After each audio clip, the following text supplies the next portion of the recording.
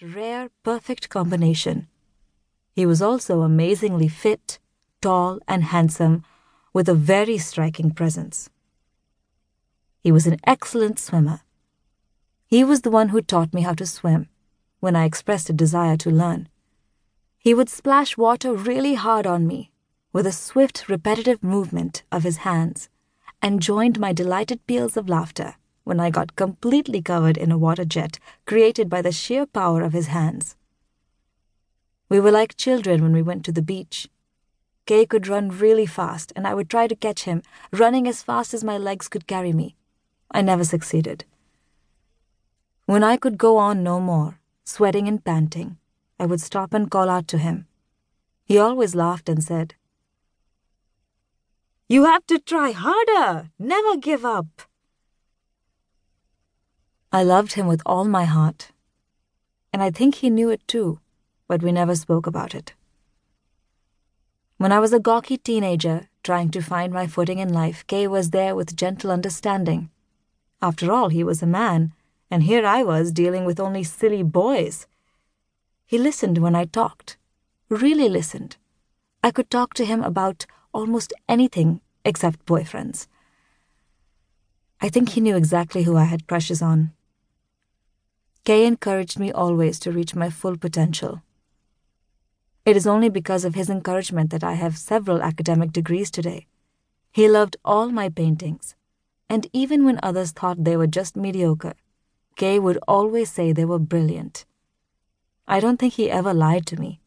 He sincerely believed what he said, because he could not even draw a straight line, let alone paint. And funnily enough, his belief helped me to become better. Not only in academics, art, or sports, but also as an individual. Kay was already married when he came into my life. He adored his wife, and I appreciated the way he took care of her. I hoped the guy I would marry would treat me the same way. Kay was there when I got married. It was no surprise that I had chosen to marry a man like Kay. My husband understood my special relationship with Kay, and if he was jealous, he never showed it. In fact, Kay and he became good friends and got on really well. Kay came and visited us when both our kids were born. Life now took us in different directions. We were in different cities, yet most mornings after my husband left for work and after my kids went to school, the first thing I'd do was call Kay. Kay was such a positive individual. I've never heard him say one bad thing about anybody the whole time that I have known him. Kay had an infectious laugh and a vivacious spirit, and just talking to him made me feel so much better. When I moved to this city 5 months back, I wanted Kay to visit me. He agreed after a bit of persuasion and booked his plane tickets. I was so happy and imagined us having long talks in my garden. I pictured Kay lying in my hammock, gazing at the stars. I have fond memories of philosophical discussions with him under the stars during another time.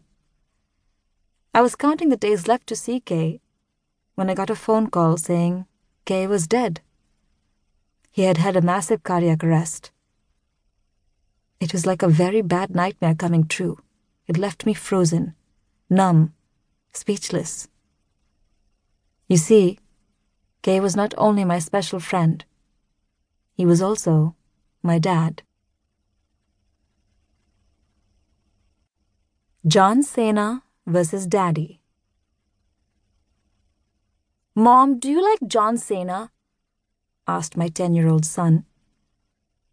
A woman would have to be out of her mind to say she doesn't like John Cena. No matter what they say, "Oh my God, John Cena," drool, "Oh my God," summarizes most reactions. In case you don't know, John Cena is a well-known wrestler in WWF, a very good-looking guy, a hip-hop musician, and an actor. He is okay," I answered. "Ma, how can you say he is okay? He is the best," exclaimed my son, who is 10. "Yeah, Ma, you should see him fight," piped in my 6-year-old daughter. "Do you both like him a lot?" I asked. "Of course, Ma," they chimed.